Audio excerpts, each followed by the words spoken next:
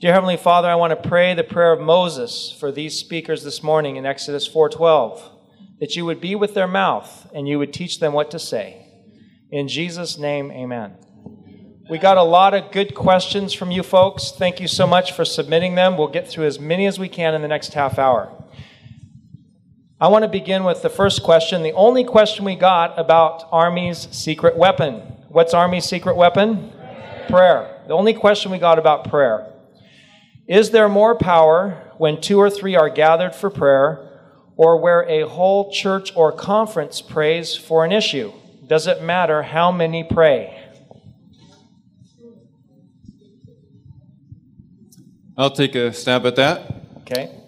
Certainly, there's no limit to the power of even one person's prayer, because God is the power behind prayer. Whether it's one person or a group of people, there's no limit to God's ability to answer that prayer. But in a special way, God is looking for unity among His people. And so when 2 or 3 people come together in agreement, as it describes there in Matthew 8, I think that's the verse he was talking about, that question, there's special power because the people come together in unity. If you remember on the day of Pentecost, when they were praying in the upper room, they all came into agreement in one accord, and God was able to pour out His power in even greater measure. And so part of the answer to that question is the unity that we experience as God's people, that enables God to pour out His power in special ways. Next question. How do you explain the way God worked in the Old Testament times, using war and bloodshed of so many in order to advance His cause? Would we not cringe at the thought of God working in this way today? How can we understand the God of the Old Testament with the life of Jesus?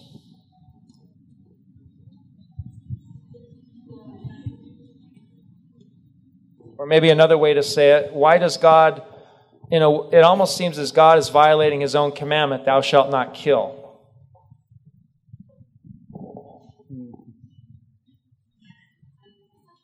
Help us understand. Okay. I actually just did a presentation on this in Michigan. And it was looking at the issue of how God dealt with or how God was seen to be in the Old Testament. And if you look at the issue of the flood, for example, you might look at the flood and say, you know what? God killed innocent children in the flood. Now, how would you respond to that? That God actually provided a way of escape for those who are willing to take it. Now, remember this, that the Bible says all have sinned, and if we believe that premise that all have sinned, then all are worthy of what? Death. It would be like a criminal on death row arguing, how dare you put me to death? Okay? So God has the right to wipe us all out, period. Because all have sinned and fallen short of the glory of God. However, God manifests mercy and grace. Amen? Amen. And what you will find is that very often we will read stories in the Old Testament and take those stories and not realize that in these stories that were written,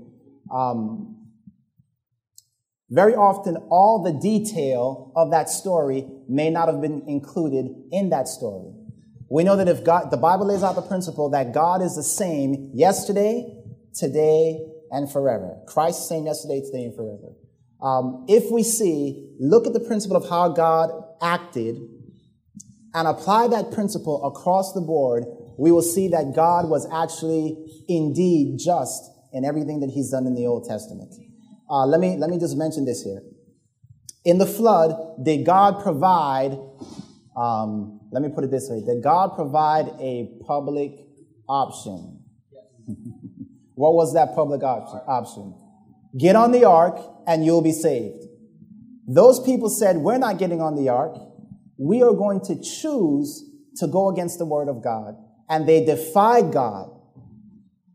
And as a result, they were wiped away of the flood. Think about Sodom and Gomorrah. Did God provide a way, an opportunity for people to escape Sodom and Gomorrah? Yes, indeed he did. And what did they choose? People chose to stay, and as a result, they perished. If you look at how God, I know I'm doing a long answer here, but this is one of those kind of questions. If you look at when God spoke to Israel and told Israel, I'm going to lead you into these lands and displace the people there because of the abominations that they were doing, God said, this is how I'm going to move them out before you. I'm going to send hornets before you.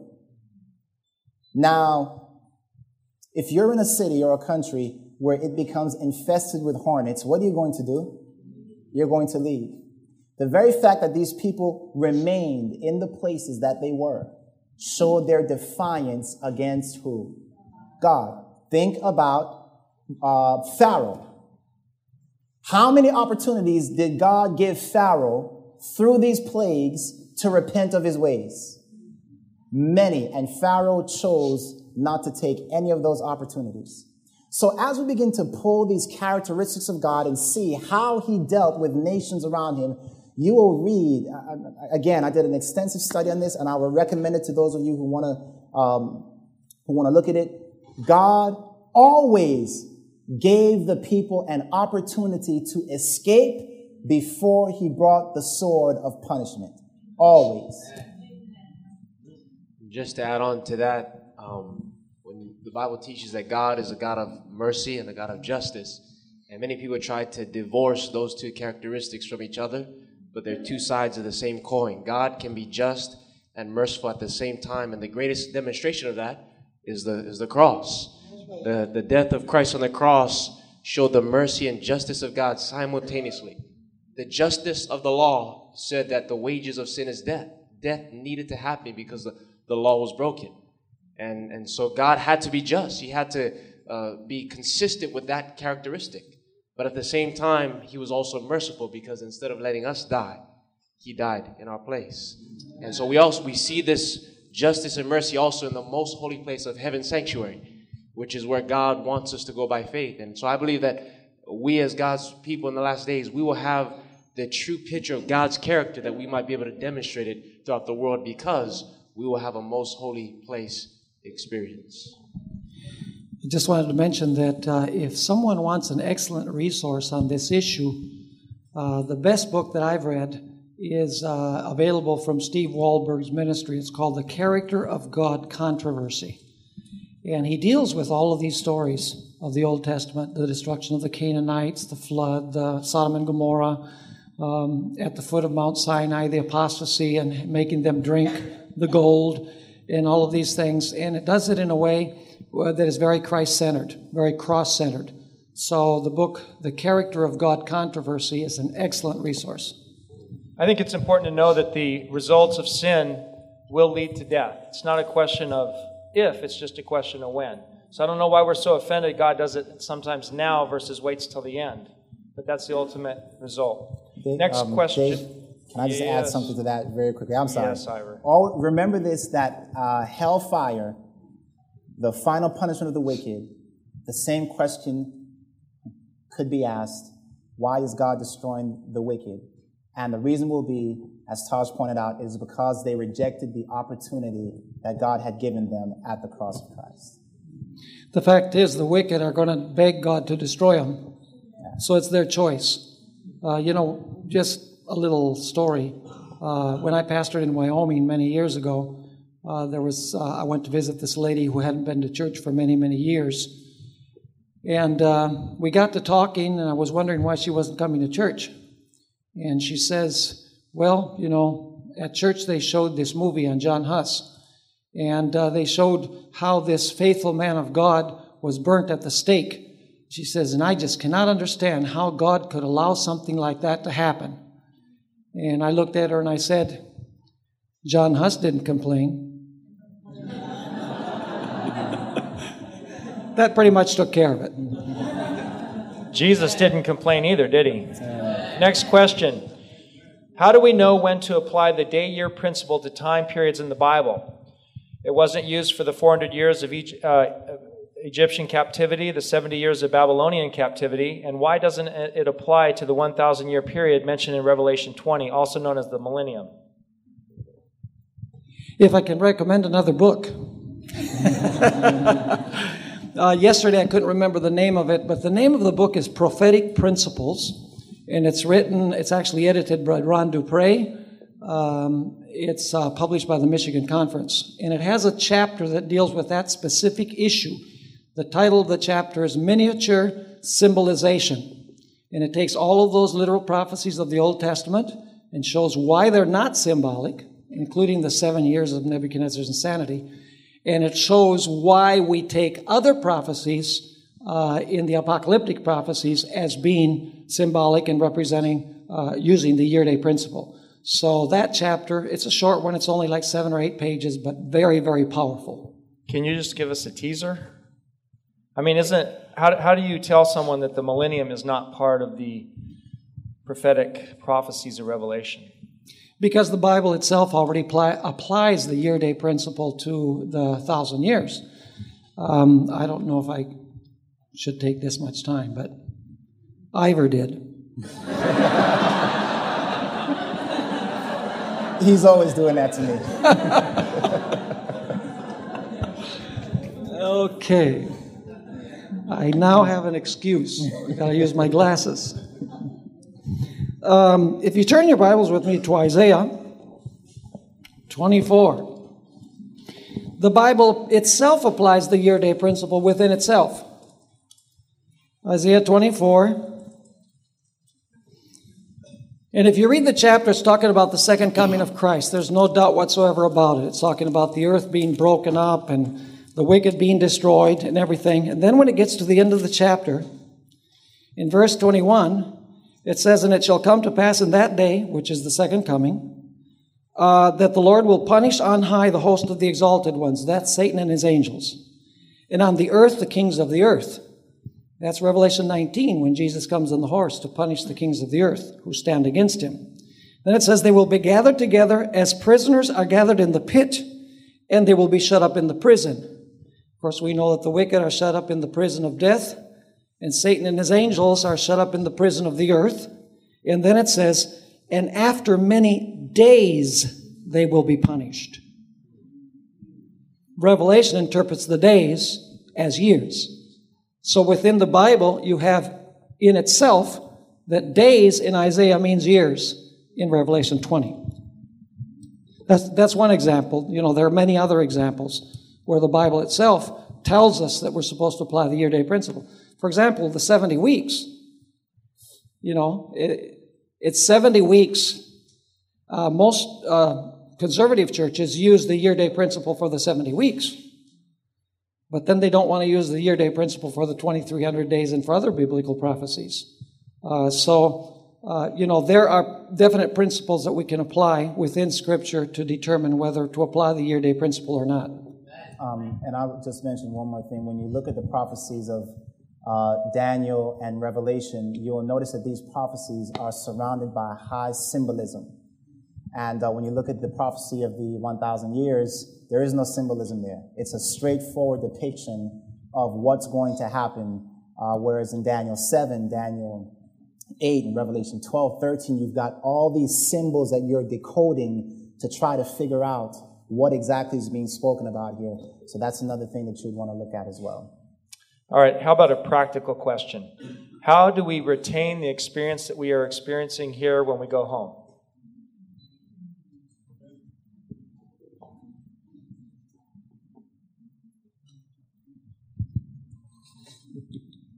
The Bible says in Revelation 3 and verse 11, Jesus said, "Behold, I come quickly. Hold fast to what you have, and let no man take your crown." The way that we hold on is by faith and by prayer. And just remember, you know, right now we're on a spiritual mountaintop, and when we go down to the valley, we have to continue to fight the warfare. And the encouraging thing is that when the devil knocks us down, if he knocks us down, just make sure he doesn't knock us out. Get back up, keep fighting, keep holding, keep striving, because heaven is cheap enough. Amen. I think it's also important to remember that even though we'll separate at the end of the weekend, we're still united in Christ. Amen? And we can still keep the fire going by listening to these messages on armybiblecamp.com and audioverse.org. Next question. I think this is based on what Taj mentioned last night about Jesus giving up his throne and exchanging it for a cross. We're told that Jesus gave up all for us. We're told that he died the second death for us. But he's in heaven now. He has his throne, and he's with God, and will be with us forever. So I don't understand how he gave up all. It seems like he still has all and us. It's a really, really good question. One thing that we have to understand is that before Christ came in the flesh, from eternity past, he never experienced separation from his Father. They're one, and that oneness is something that we can't fully comprehend. But when he became flesh,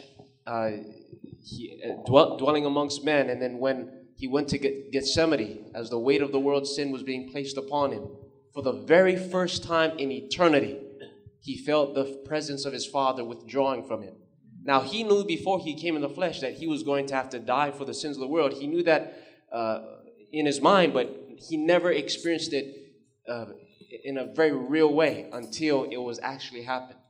And when Jesus was on earth, he said to the people, I'm going to rise the third day. But who told him that he was going to rise? Jesus said, I speak nothing of myself, but whatever the Father tells me is that what I speak.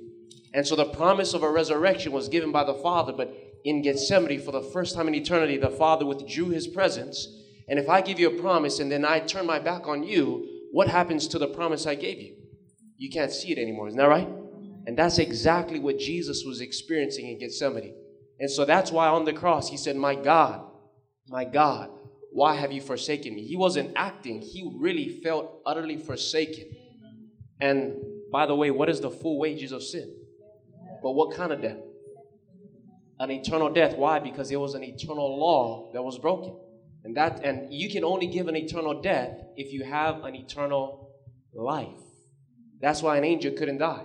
Jesus had to die because he's the only one that's eternal. And so for the first time in eternity, being separated from the Father, he's paying the full wages of sin, which is not just the first death, a temporal death, but a permanent death.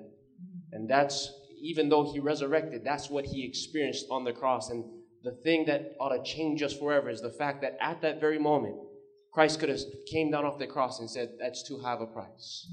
That's too much. It's too expensive. Let me go back to my Father and let these have the sin that they have chosen and the death that they have chosen. But Jesus remained there on that cross because he loves us even more than eternity. Amen. Next question. How do you show someone who is gay that the gay lifestyle is not right?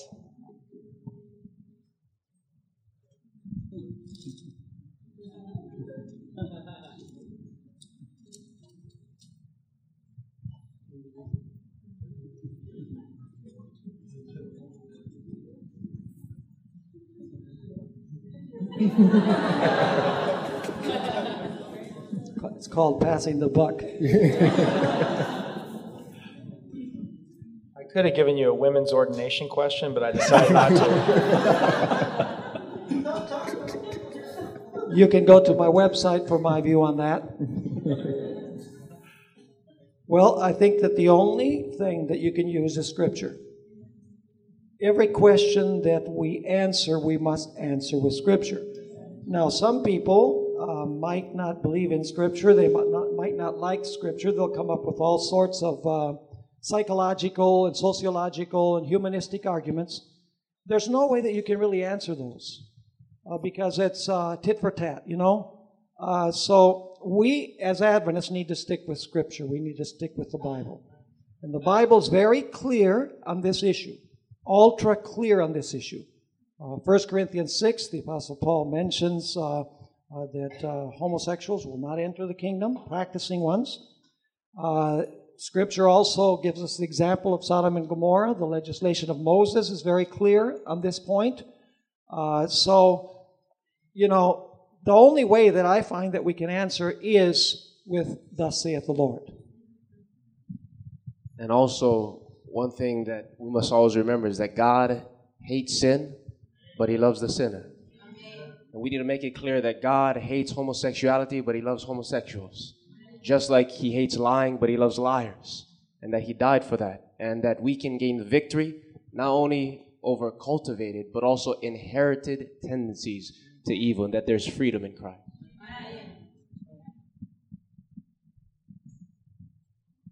I have been reading a book by Richard Davidson. It's called The Flame of Yahweh.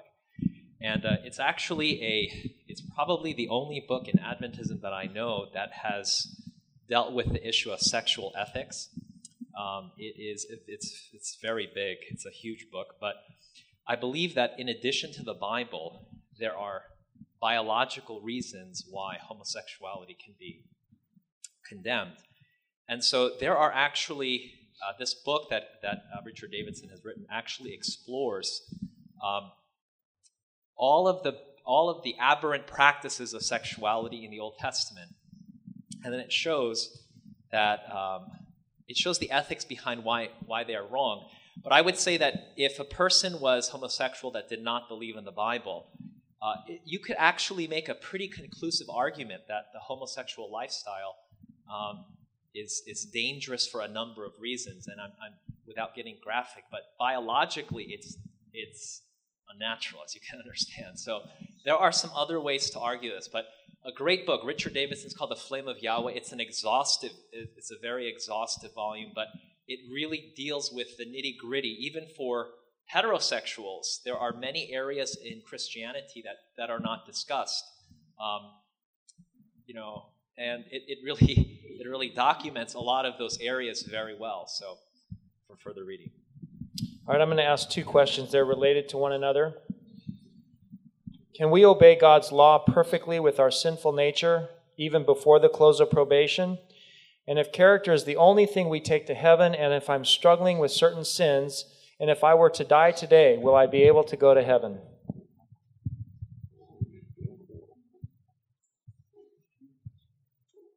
I've been requested to read the questions again.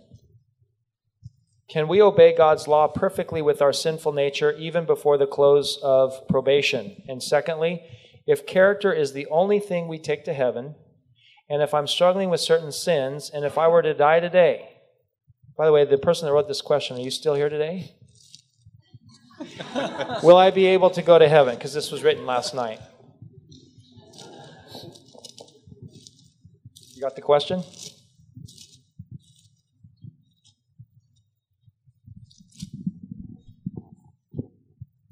Well, this is a great question, and a lot of us struggle with this question because we have struggles in our own personal experience.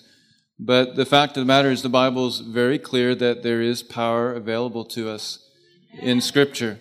And the Bible says in Jude chapter 1, verse 24, that God is able to keep us from falling.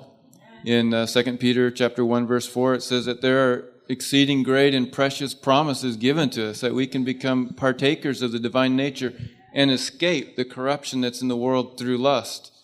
Now, the challenge is, of course, is learning to cultivate the mind of Christ, where we're constantly responding to the promptings of the Holy Spirit and not responding to the promptings of the flesh.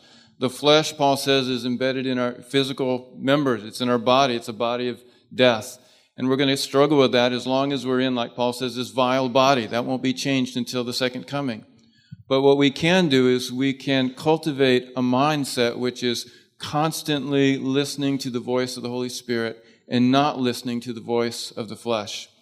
So if we've asked God to come into our life, if we've asked Him to create in us a clean heart and to give us a right spirit, that doesn't mean that we're no longer going to have temptations or we're never going to have an attraction or a pull to do something that is not biblical. That doesn't mean that God hasn't answered that prayer, that He hasn't transformed the heart.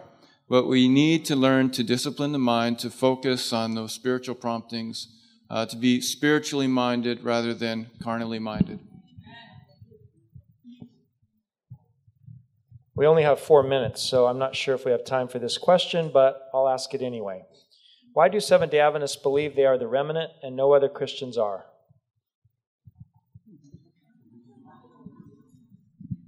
I would say Seventh-day Adventists believe that they are the Israel of Bible prophecy because we have a prophetic birth certificate with our name on it. That is the 2300-day prophecy. And we understand that that birth certificate does not, grant us an entrance into heaven just because we carry the name Seventh-day Adventists. We believe that there are many Seventh-day Adventists that will not be in the kingdom, while there are many people of other denominations that will be in the kingdom because they lived up to all the light that they had. And so God judges us based off of the light that we have and the light that we're living up to. And our mission as God's last day people is to bring the rest of the light, which I will be sharing about tonight at 7 o'clock, the rest of the light to a people who are searching and who are wanting truth. I'll just share this. The Baptist pastor that I'm studying with, last Wednesday as we got together, he said, Pastor, he said, there was a reason why every time I'd sit in my classes and the ministers would tell me what to believe, and I'd ask a question, they wouldn't answer it, and 10 minutes later I'd ask the same question again in a different way. And they said, you just asked that question. I said, because you didn't answer it. He said, now I know why I was never satisfied with their answers. There are people out there who are waiting for someone to bring them the truth of the word, and that is what God has called us to do. Amen. What makes the Adventist Church unique is our origin, our message, and our mission. If the church should ever forget its origin, its message, and mission, it would cease to be the remnant. In other words, the word remnant does not apply to a group of people who are better than everyone else. It applies to a group of people who are conscious of where we began, why we're here, and what mission God has given to us. That's what makes us unique. We have a unique message and we have a unique mission to the world. That no other church has that message. But the message is God's. The message isn't ours. The mission is God's. And He's the one that called the church into existence. And so none of the glory belongs to the remnant church. All of the glory belongs to God, who called it, gave it its message, and gave it its mission. Also, we stand on the shoulders of great Protestant reformers, and we continue the flame of the Protestant Reformation while the rest of Protestantism is no longer protesting. And they are actually making a U-turn right back to Rome. And will be the ones that will persecute us for keeping all the commandments someday. And Jesus says, I have sheep, other sheep I have that are not of this fold, but I want to bring them into the fold. Isn't that right? Well, thank you, gentlemen. We appreciate your time. We got through as many questions as we could. Right now, we're going to have a 5-minute break, and we'll resume at 10:35.